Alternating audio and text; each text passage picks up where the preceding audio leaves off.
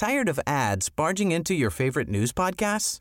Good news. Ad-free listening is available on Amazon Music for all the music plus top podcasts included with your Prime membership.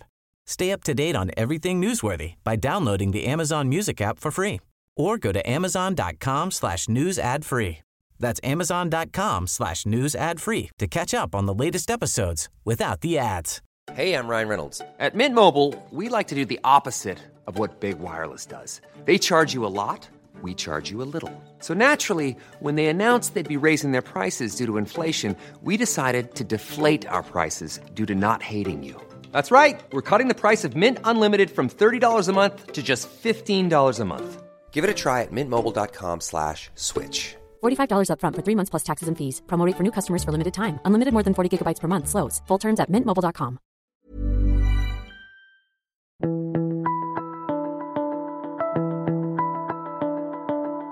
Hello and welcome to The Mentor. I'm Mark Boris. One of the common challenges that business owners face is figuring out their exit strategy. In other words, to be frank with you, they're not even thinking about exiting when they're going into business or starting up a business, but I think they should be. So the question is, how can you grow your business and then sell it? Getting ready for exit. This week I'm joined by Wally Davey. Now he's done that several times with great success. Now it might not be that sexy because what Wally started was a thing called Pirtek hydraulic systems. They basically replace hydraulic hoses on machinery. He started the Pirtek hydraulic systems in the 70s in New Zealand. Then he came to Australia to address a bigger market. And since then, that business has grown to be successful all around the world. He doesn't own it anymore because he sold out in the 80s. But irrespective, it's still a very valuable business and he knew what he was doing day one. Wally has a new business now called Maximus Industrial. It's in the same sort of industry, but it's right now trying to raise money to fund growing 35 stores as franchisees. Now, why is this important? Because that's his distribution. And what's important about that?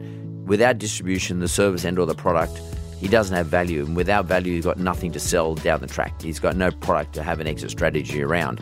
And Wally, I know, is actually thinking about his exit strategy right now from day one, which is the only way to think about these processes.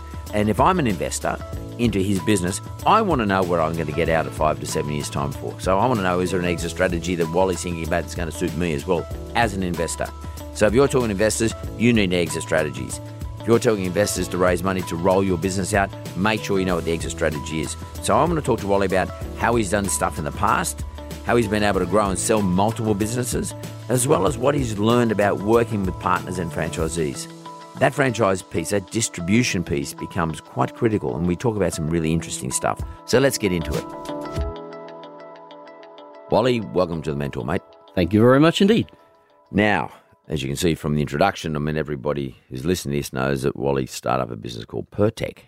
And you don't own it anymore, I understand that, but I do want to go back to that a little bit because Sure. I remember seeing that on the front of someone's football jersey. That's it. Is it the Bulldogs? The Eels originally. The Eels, was it? Yeah. And did it move around anyone else? Not that I'm aware Oh, you of. just stayed at the That was Eels. post my period at the company. I started the business in 1980 with Peter Duncan, a partner. Yep. Peter was the major shareholder and the significant party in the business. And after 20 years, I decided that I'd like to move on and find another challenge in life.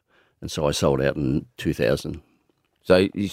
So the Pirtek sponsorship wasn't yours, because I was desperate. No, to know. Were you a Parramatta supporter and you decided one day? Because I can tell you, anyone who's listening to this, I tell you one thing I did many years of sponsorship in front of the New South Wales jersey in the Wizard days, and I have to be honest with you, it's you've got to do it because you love the side as opposed to trying to make money out of it, because sponsorship on the front of a jersey is not all that rewarding other than in an emotional sense. And I was trying to work out whether or not you had that emotional tie to Parramatta, but it wasn't you. Not personally, no. But we know who Pirtek is anyway. Correct. Well, it's funny, I used to always say to myself, I wonder who Pirtek is, I wonder what they do. I had no idea. There you go. So Pirtek was on the sponsor of a jersey for Parramatta for how many years do you reckon?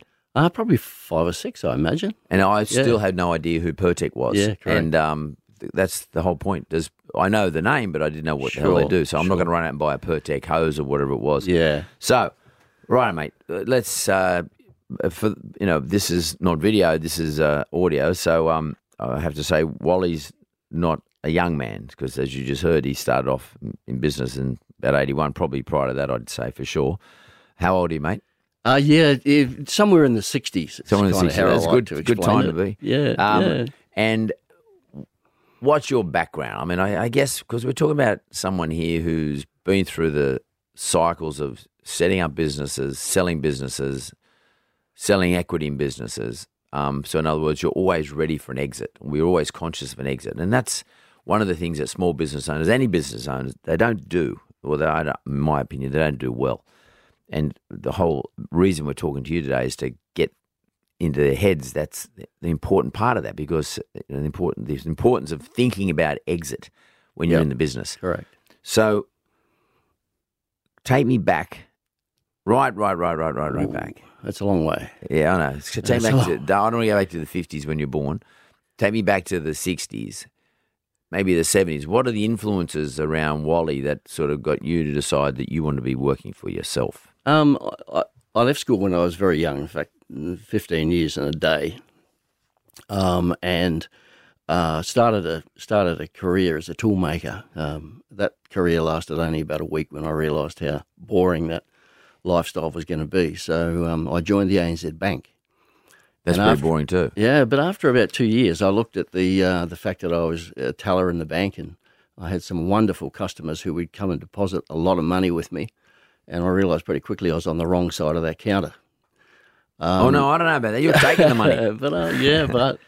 but it wasn't mine. Yeah, exactly. And so I became involved with a business that then was known as NZ, ENZED, and that business had a range of hydraulic hose fittings that it was trying to market through a distributor network in an industrial product base in New Zealand. And they still operate, don't they? They do, correct, yeah. In a 3 million population base, a very tough market to get a foothold in. And I had a look at where the product ended up. And so I went out into the marketplace, and I realised that a hydraulic hose, when it fails, is responsible for holding up a lot of other activities. It might be an earth-moving machine that's blown a hydraulic hose that was loading trucks. And so in those days, the replacement cycle on that hydraulic hose was very long-winded. It was days, at least days.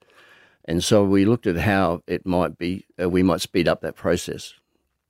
And the innovation that I kind of looked at from, I guess, an intuitive perspective, and certainly no training in marketing or any formal education, I looked at the way that we could change the market to speed up the process. And I was working with a couple of guys who were young business owners who had a lot of faith in their people around them. And so I suggested that I should buy a Ford Transit motor van and fit that out with a range of bulk product, bulk hose and bulk fittings, and a couple of pieces of machinery, and that we should take that out to the market to where the hydraulic hose was actually needed at the customer end.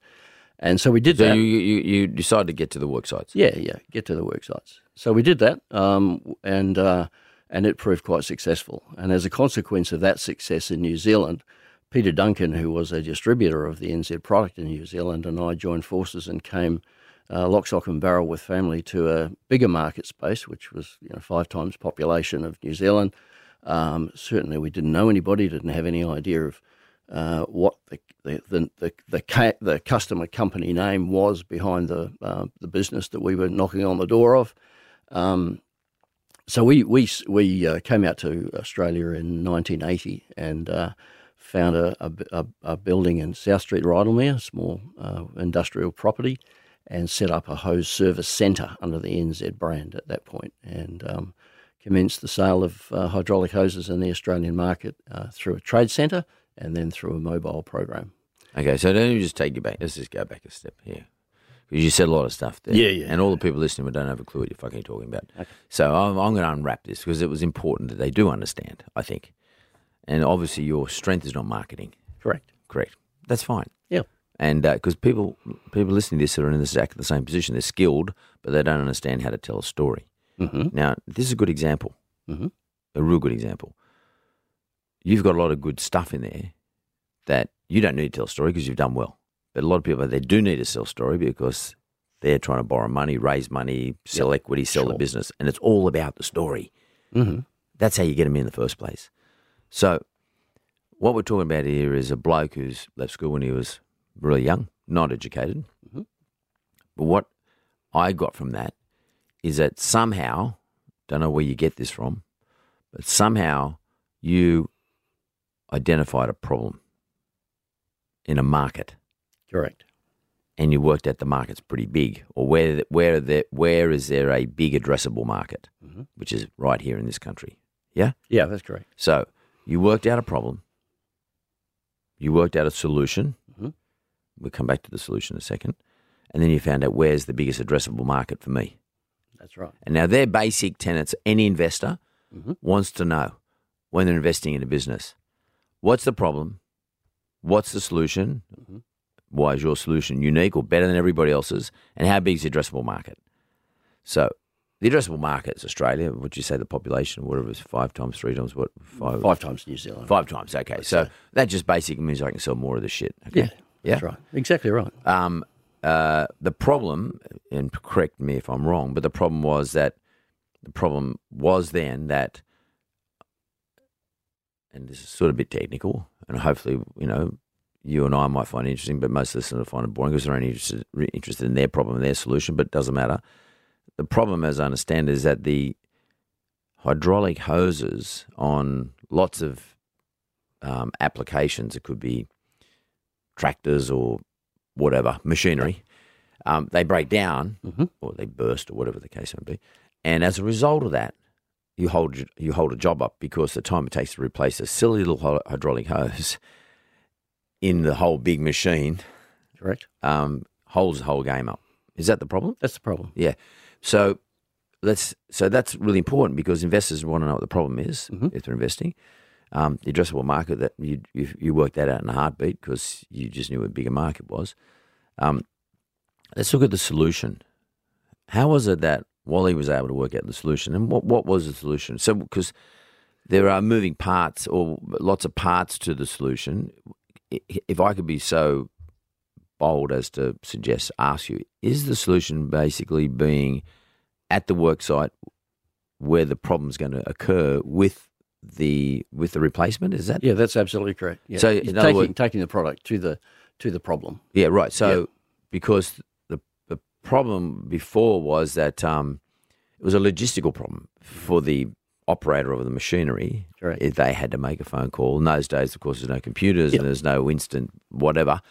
And then you had to get to a warehouse. You had to get to a supplier to get to a warehouse. A warehouse had to get a delivery guy, and the delivery guy had to turn up. That. Is that that was a logistical problem? Yeah, absolutely. So you worked out the solution lay in cutting out a whole lot of steps and basically making yourself, in your case, you went and rented or bought a van or something.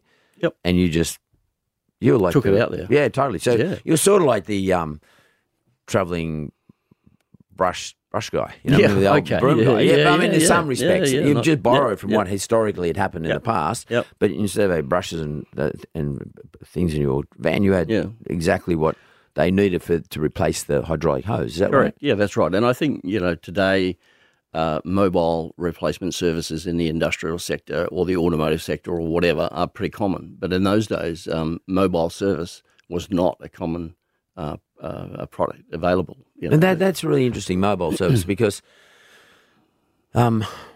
many years ago, John Simons set up a business called Aussie Home Loans, but his proposition to the problem was have a mobile lending service. Yeah, and people used to actually get in their car and sell the loan from the car, as opposed to you having to make an appointment to see the bank and all that, go through all the palaver.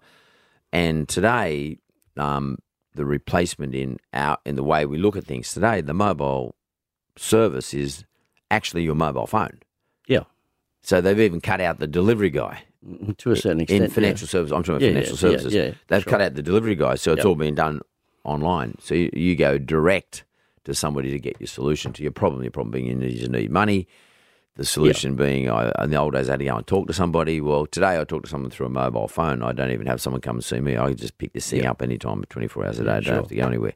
That's the sort of the proposition. Yeah, and look, that covers home services. It covers lots of other getting things. your car fixed, or totally. Anything you do today, you can have it delivered to your doorstep or to your place of work or wherever that may be, and it's a very simple and efficient kind of delivery process. Whereas in the early '80s, there wasn't much in hydraulic, Nothing like that. in mobile service at all. Nothing like that. Exactly. So what you had to do, I guess, is then the next step for you to get scale to work the addressable market over was you had to scale yourself. Yes. In other words, you had to have lots of Wallies and vans. Had to replicate the business. Yeah, Is that right? Exactly. Yeah. So you had to have as many people on the road as possible. Mm-hmm. So you had to build a logistical delivery workforce. Yep. With vans. Correct. Something written on the side, and then you did your branding thing, and in your own industry, the branding became well known.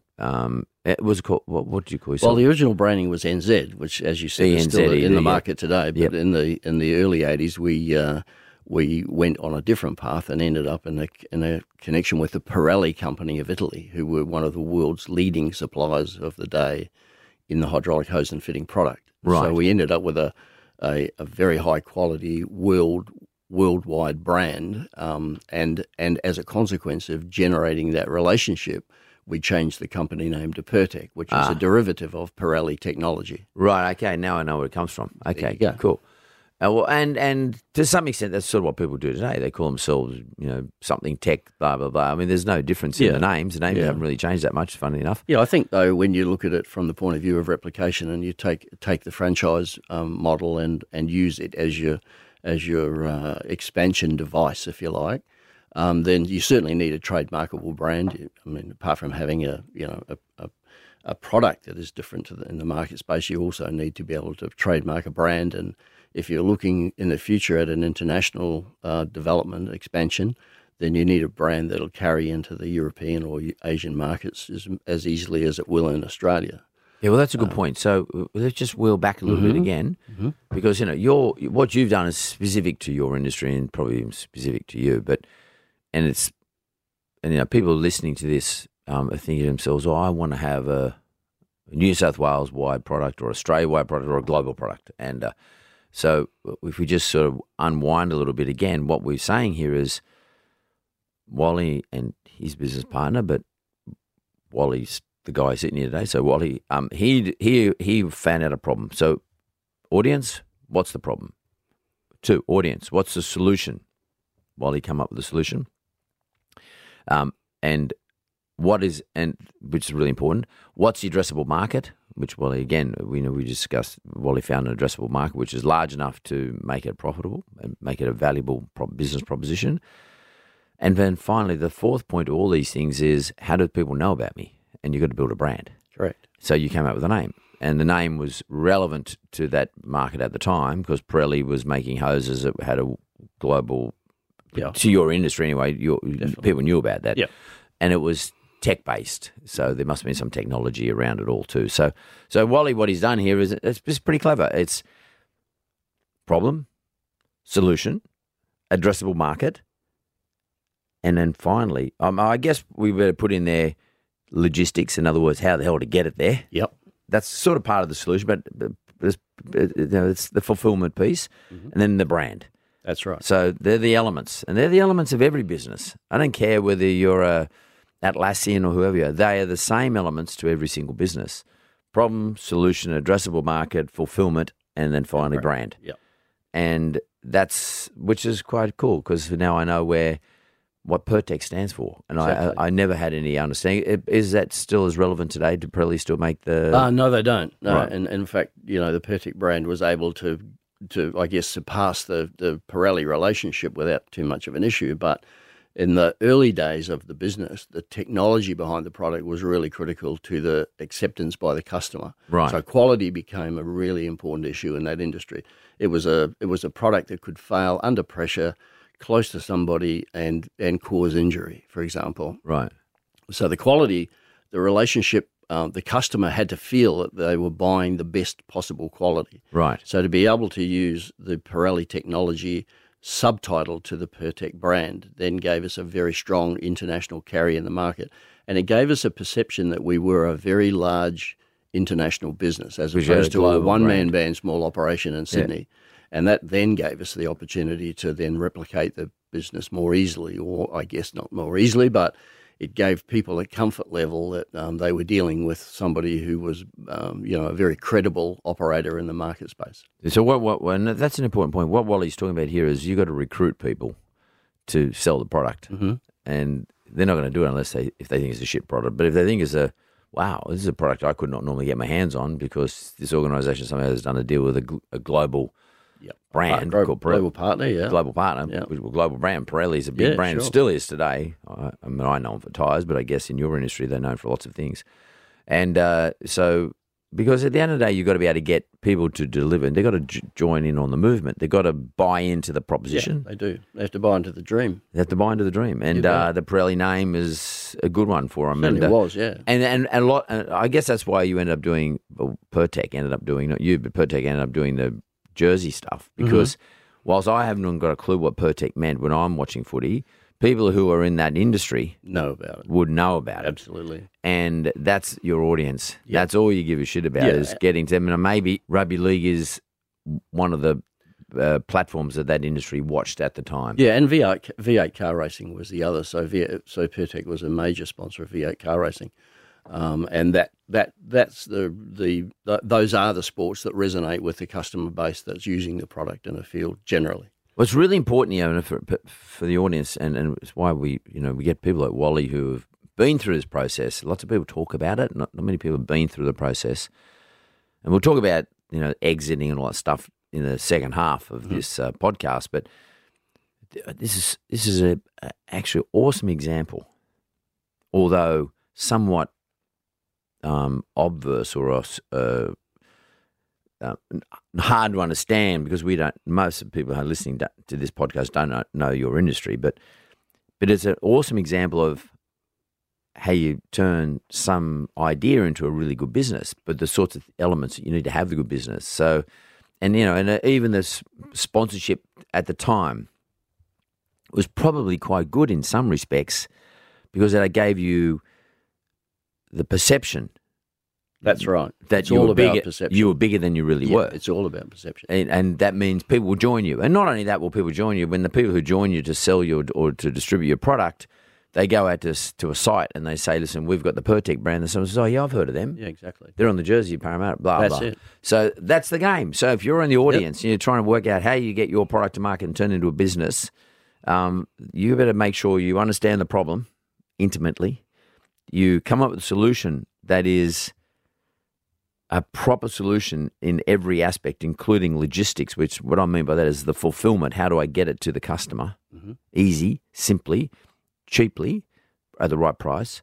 Where do I get the right product from in order to recruit the people to do this for me? Now, today, internet's a bigger part of this process than it was in those days. How do I find a market? There's no point being able to do all this and only have 50,000 customers. You've got to have a market that can give you scale. So that's why Wally come to Australia. Sure. And then finally, how do I build a brand around all this? How do I keep telling the story about, this is a problem, this is the problem, this is a solution. We've got a global supplier, which makes it really high quality and low risk. And I presume at the end of the day, it's also about reliability. Is this mob reliable? Yeah, it is. They'll turn up. Quality of product, reliability of service. But I think, brand culture, eventually the brand develops a culture, and that culture develops a following. And so Pirtek today is almost an iconic Australian brand, now represented in probably more than 20 countries around the world. Wow. Probably, hundreds of millions of dollars in revenue, employing thousands of people. And yet still, I guess, fulfilling the market condition exactly the same as it was on the day that we started it in 1980. Because internet, I should say, is not going to replace people driving out to a mine site and helping out with technology is not going to replace the need for the product to be immediately available in the case of an emergency breakdown in the field. What's interesting about technology, and I was only reflecting on this the other day, Technology is just an enabler. I mean, one of the things that people keep saying to me, oh, well, technology is knocking off all the jobs for people in Australia Post. In other words, the postal guy is no longer required because we don't use letters, we do everything by email, etc., which is probably correct in the most circumstances. But what actually technology has done with e-commerce, in other words, us buying things on the internet, it's created a whole new industry, and that industry is called delivery guys. Yeah, absolutely. Fulfillment. So fulfillment. Every time I buy something on the internet, it has to be delivered. That's the whole reason I buy it on the internet, so I don't have to go to David Jones or Grace Brothers or Myer, wherever, and go and pick the thing up to buy it. I want it actually delivered to my home. Well, guess what? The internet doesn't deliver anything. You have to have a delivery person. Now, because the only reason I reflected on this is because I was talking about drones the other day. The drones are going to do these deliveries for you. But even if drones do take over physical courier systems, I noticed Couriers Please about 3-4 years ago was sold to the Singapore Post Group. That's right. For $90 million. Yeah, that's right. I mean, like that one, that was owned by New Zealand Post at the time. And Couriers Please, that's a lot of money for a franchise courier business. Look, I had a brand new iPhone delivered to the house for my wife the other day from the Australia Post delivery guy on a motorbike, but it was actually a Star Trek courier product, which Australia Post bought. Australia Post bought, and now they run a courier service for parcels and packages. Now that's quite a shift away from delivering the letters to the mailbox. But it's a new job. It's a new job, a new Absolutely industry replacing the old one, which technology has just enabled. And we got to stop getting too terrified about what technology is going to do. What we have to do is work out how do we fit in with technology, and there's a great example. Courier businesses now are big businesses around the world. Even harnessing the opportunity for an Uber driver to be a parcel delivery driver who can take the urgent demand product from my business out to my customer and look when he arrives as if he's part of my business. So the perception is that this guy arrives in a nice car, opens the boot, there's the product that the customer wants in a hurry, and to all intents and purposes, it looks like my business has delivered that product directly to them personally.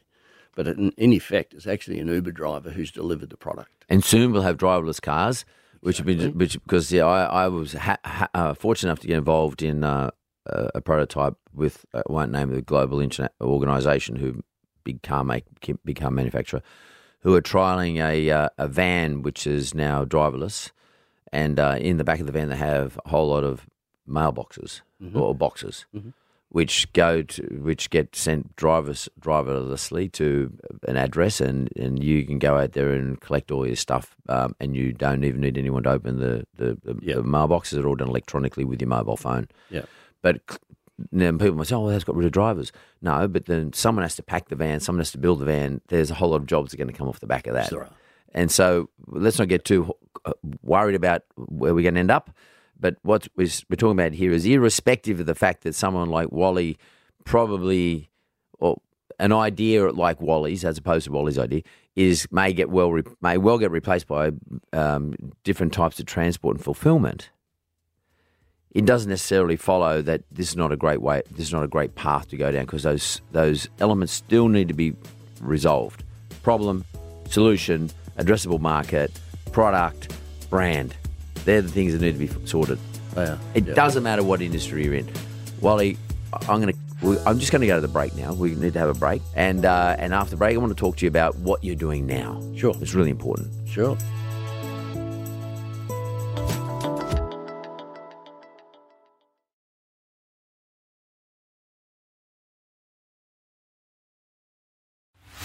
As you know, my focus is all about supporting Australian small business owners in every aspect of business life.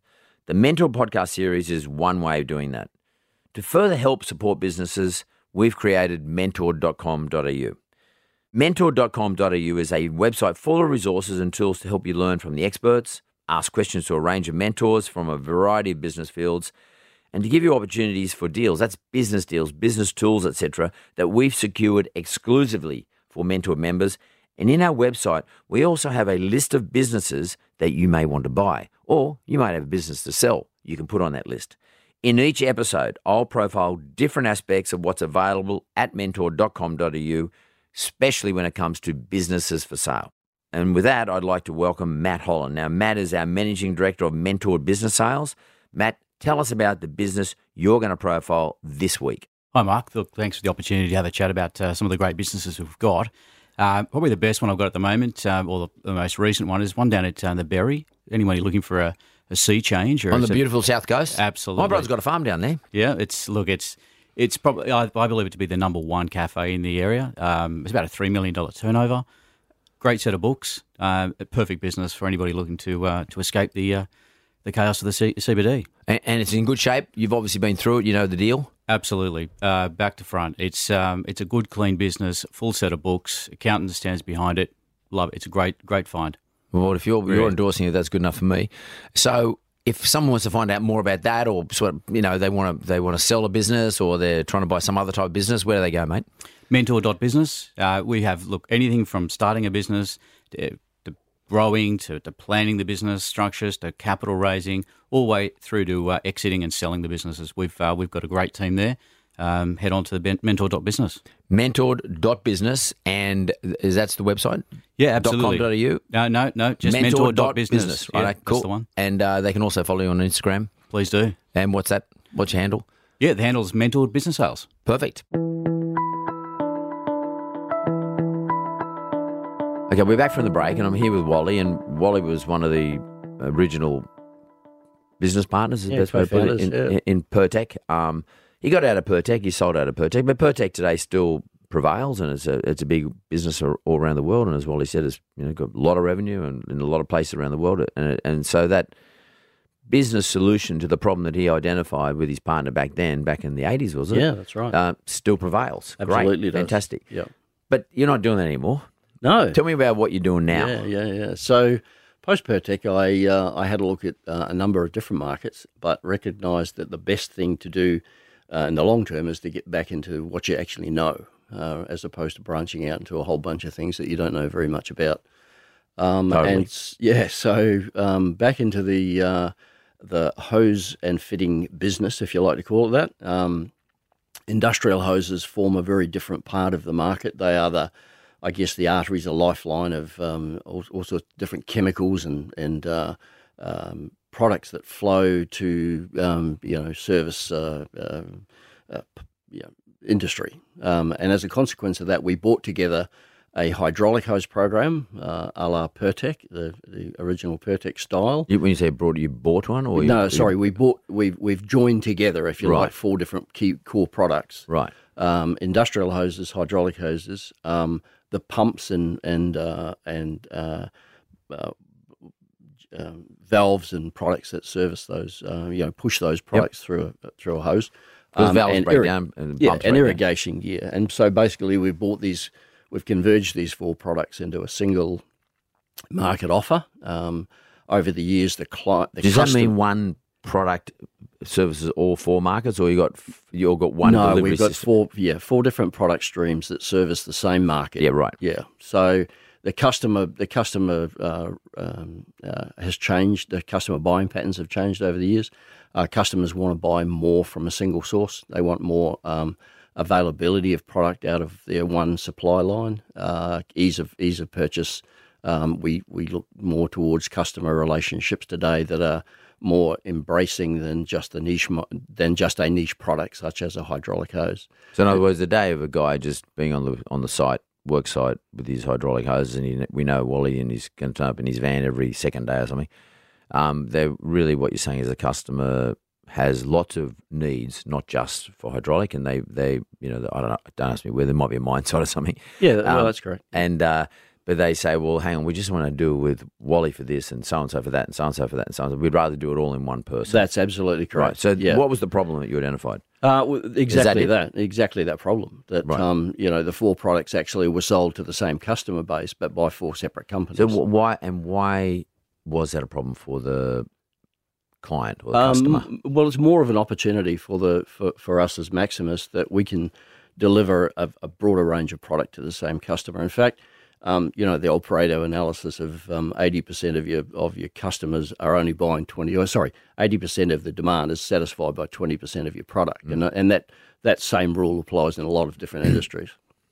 So if you just bring together 4 lots of that 20% of product, you can actually satisfy 80% of the customer base. And that's exactly where Maximus was started from. So we wanted we wanted to have a franchise offering that was available at a mid range of 380 to 400,000, as opposed to What's that niche. mean? Well, we want Maximus is a franchise business opportunity. So Maximus Industrial, Maximus Industrial Trade Centre, right, is your business. You own it. Is the business that we've now You're created. the franchisor. That's correct. Yeah, and you sell franchises. To franchisees. We will sell You will? franchises. Yeah. For people to deliver your product to the customer. That's right. So we're looking at the mature level over 5 to 7 years of 35 Maximus trade centres around the Australian market. Can I just go back a bit, Wally, please? Yeah, sure. Just a second. Just to keep the same thing we had in the first half.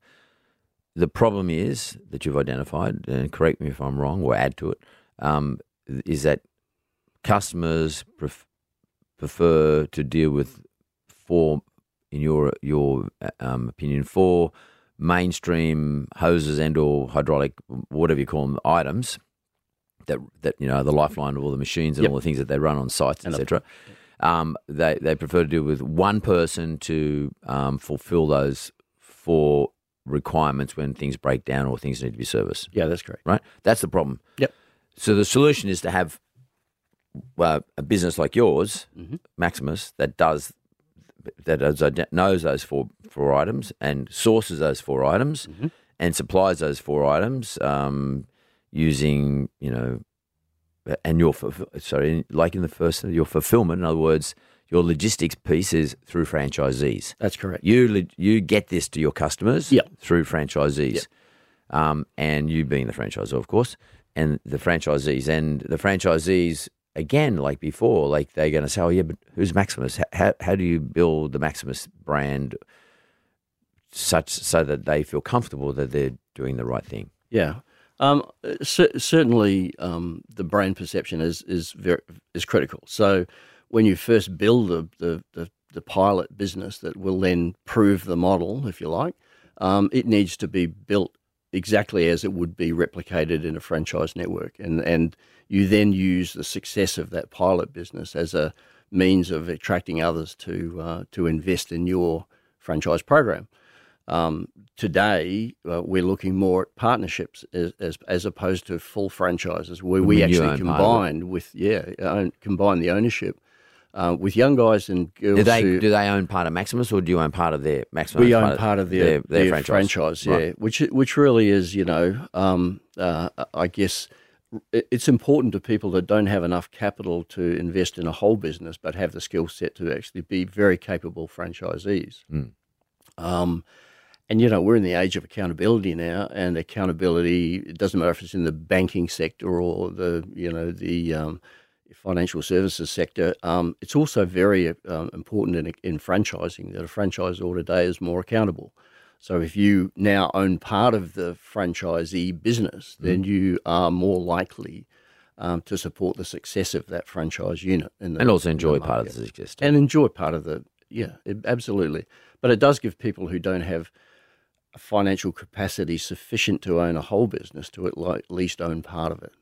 And what do you charge? You charge a franchisee. There's no point telling us what you charge to the franchisee, but you'd say to the franchisee, you want to go into one of these franchises, it's going to cost you X amount of dollars, and that includes a setup, stock, training, systems, postcodes, marketing, all of that, and marketing. Yeah. Okay. So that's your proposition to. And what sort of people are the people who join one of these franchises? We're specifically looking for qualified industrial sales guys and girls who are active in a particular market. For example, in the Hunter, we've been fortunate to attract a young partner who's an excellent locally known and well-rounded sales specialist in the Hunter industrial market space, and he's now running the Maximus Trade Centre at Rutherford. Right, so it's a physical trade centre, like it's actually a shop. Yeah, absolutely. Yeah. So it's a trade centre, and and when you say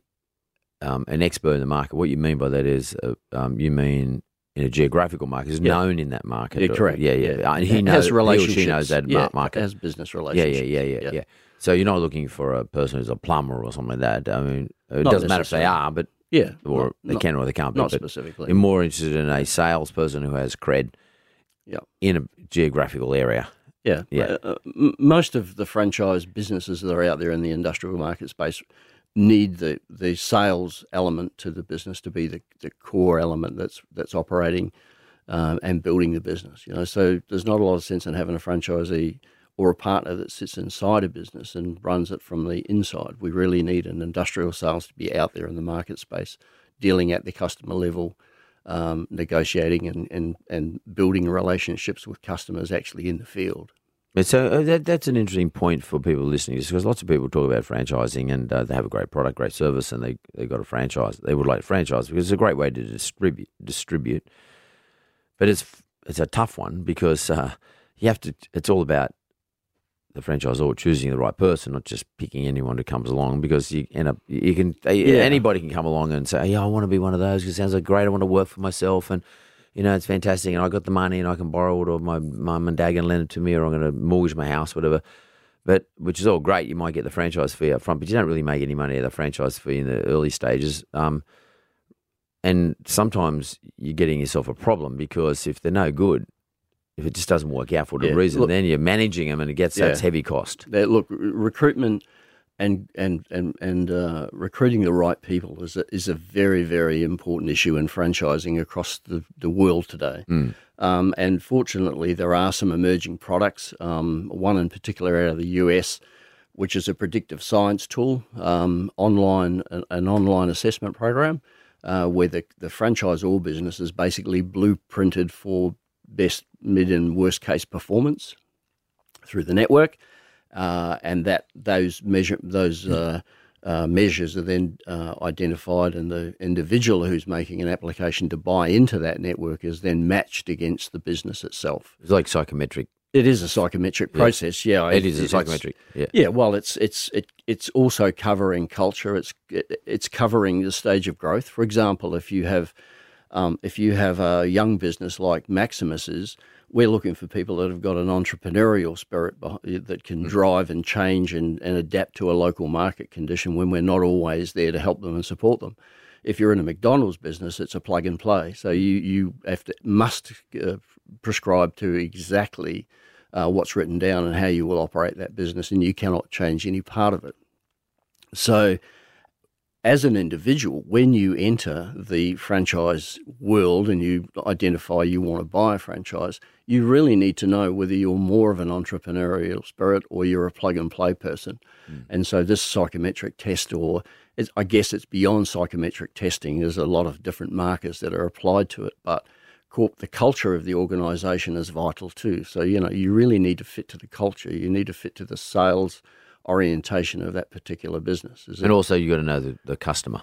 Yeah, you do. You got to fit into. You have to geographically, fit into, customers exactly. would be different. Can I ask, but just out of interest, because people listening probably would be keen to know what the name of this.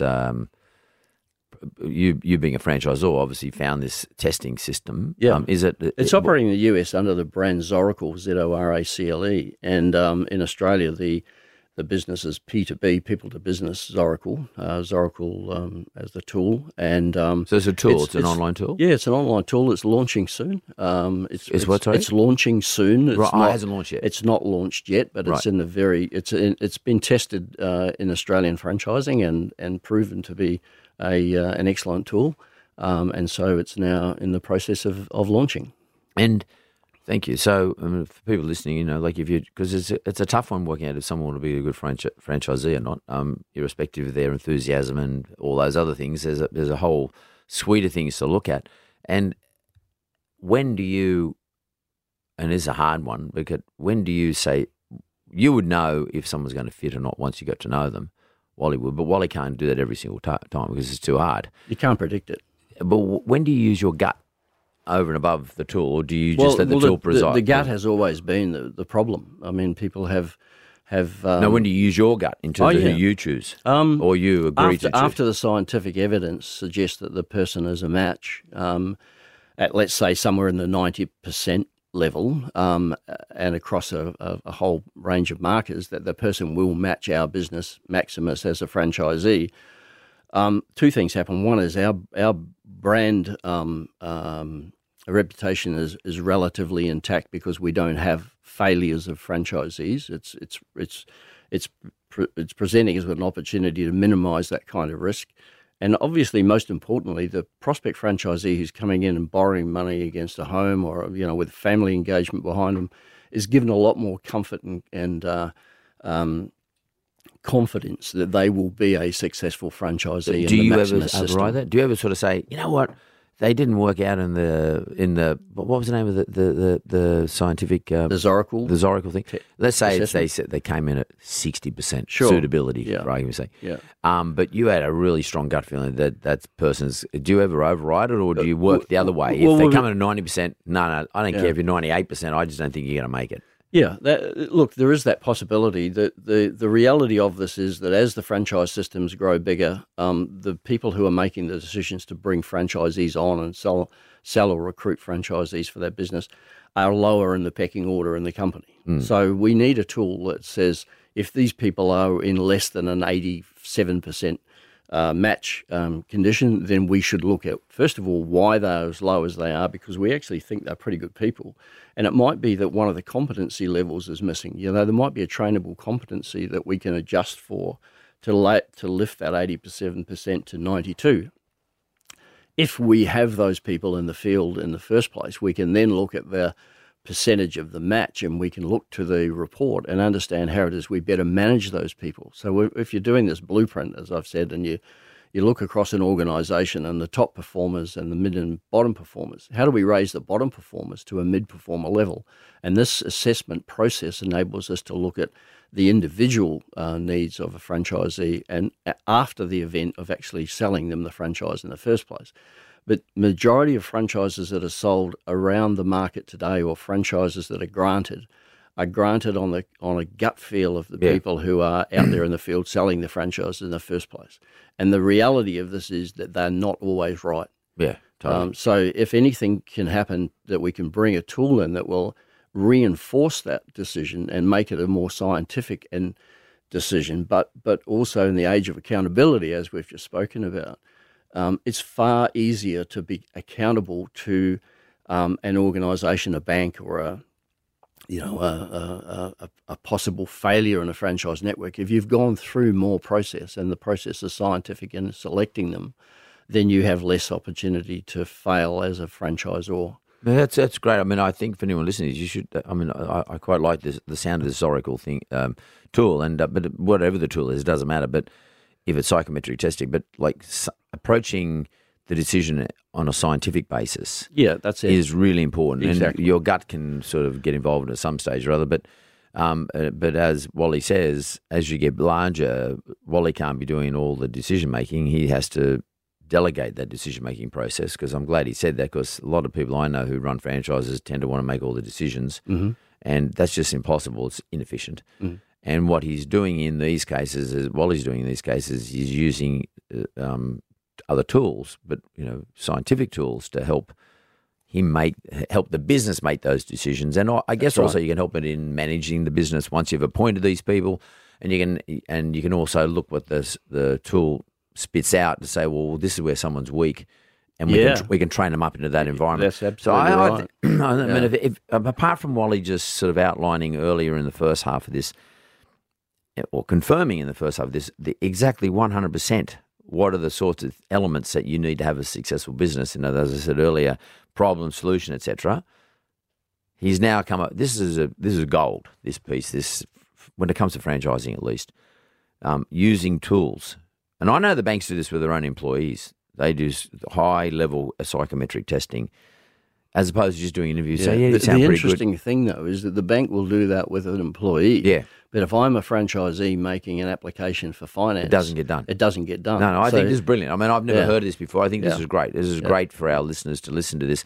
And in fact, if you're just going into business generally, it might be an idea to get onto one of these tools just to find out whether you're actually suited to be in business at all. Yeah, and look, that's comfort to the spouse. Yeah, totally. The spouse is part of the fund responsibility of paying back the loan. My bank should actually say this. We want to see the results of your absolutely testing. agree with you. I mean, before they lend money to these organisations, which actually is a good thing, because if I'm going to go borrow money to buy a house, I can get onto the bank's website or Yellow Brick Road's bank site website, and we can sort of I can do a a qualification. In other words, I put all my data in and it tells him, he spits out, you basically are qualified for the loan.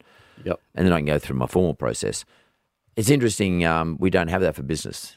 For entrepreneurs, people want to be in business. And this sort of tool is a really great tool. I love it. I mean, when are they going to launch? I believe within the next 6 months. Zoracle. Yeah, it'll be P2B powered by Zoracle, I understand, will be the branding. P2B, which is people to business. Yeah.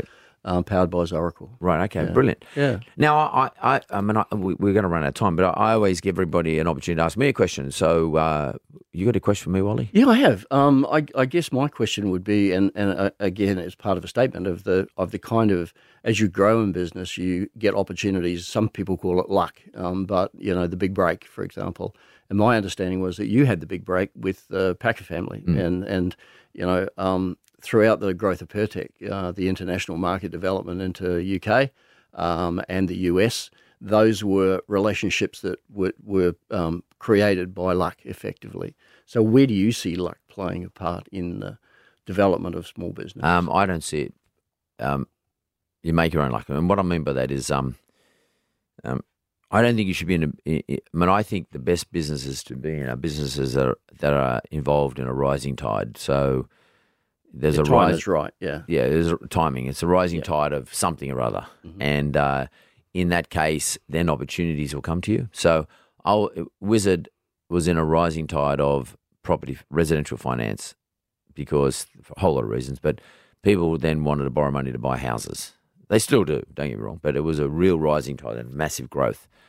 So I always knew this, so I decided to get into that market. That's one.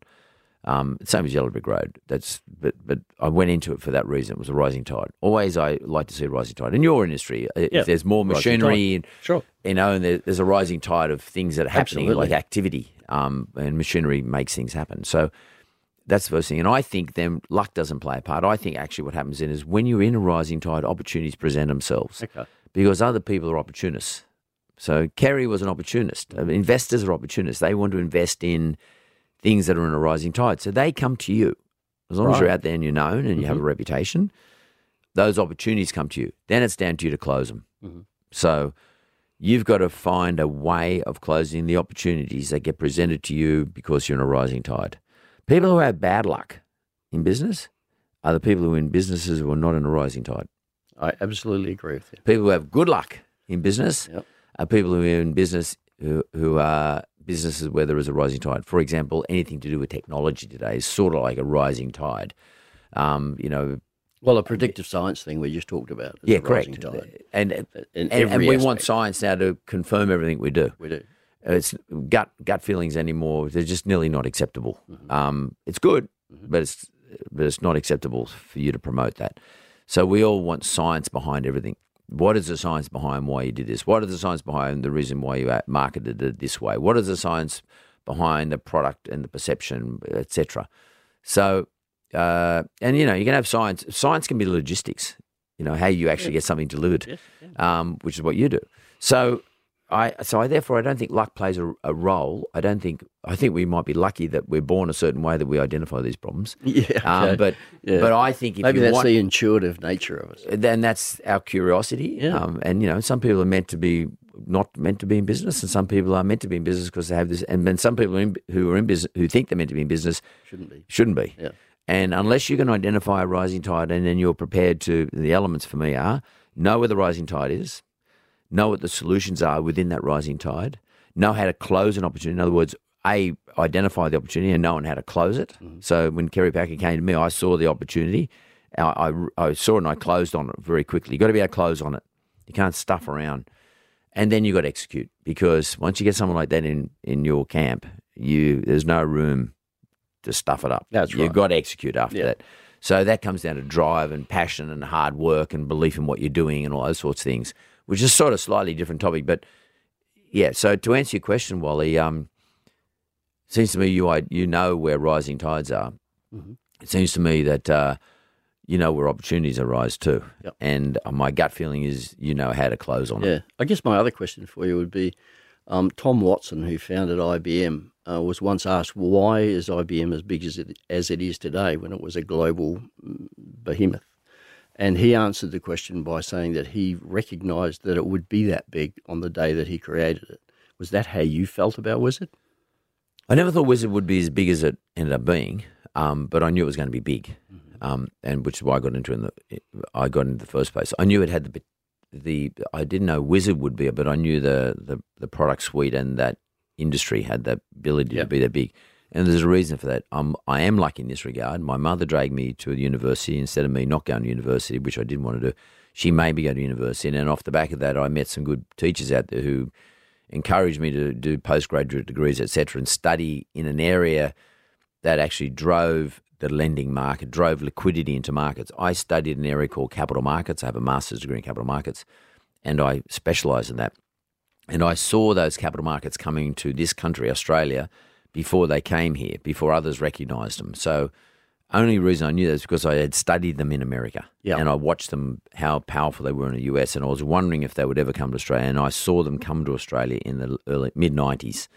So I from my point of view, it was me seeing a new market coming to this country. Yeah. And I've learned about that, like new markets are really important to identify, and I'm always out there looking for new markets, new things. Yes, and we just talked about this. Sure. Delivery, Sure. courier guys. Yeah. I mean, these people stick out of my mind now, and because we have some people who sit around, all they do is complain, oh, the internet's ruining everyone's jobs, and I feel sorry for people who no longer have a job as a result of the internet or e-commerce. But equally, every time it happens, there's a new one created. Exactly. And I'm always looking for new industries, and I guess that's what you're doing right now. And you're very much so. And how do you supply it? And that's what you're doing. And that's exactly right. I mean, I guess I come back at it from more of a trade background, more of I guess if we go to gut feel, just a mechanical gut feel. I reckon you're underselling yourself here, mate. I think that you've been around a long time. Yeah, but I think there's a lot of people out there in small business that don't have degrees who. You don't need a degree. Need to understand. In my case, I needed it for specifically for a capital market. Business, yeah. But in your case, you don't always need it. In your case, you saw it happen, and you smelt it, you saw it, you've been through it, you've watched it happen, you've watched the evolution of it, and now you're backing yourself again to do it. And the small business lesson from this is that there are millions of people out there that don't have the educational qualification to feel that they can make the right moves to progress their business. And it's just as easy to develop a business if you've got an idea and the passion for it. You can develop it in a local market, you can develop it in a state, a national market, and you can take it to 20 countries around the world. There is nothing that will stop you doing that if you have the passion for it. Well, the lesson out of that is, I agree with you. The lesson out of that is small business owners or people who want to be in business, back yourself. Exactly. Rise up, back yourself. Don't let the bastards grind you down. Don't let the system make you think you're going to fail. Yeah, mate. The system wants you to succeed. Yeah, definitely we do anyway. Exactly. And here at Mentored, we want you to succeed. Thank you. Good luck, Wally, with Maximus, mate. Thank you very much. All the best. Thanks for coming in, mate. Been a pleasure. Thank you.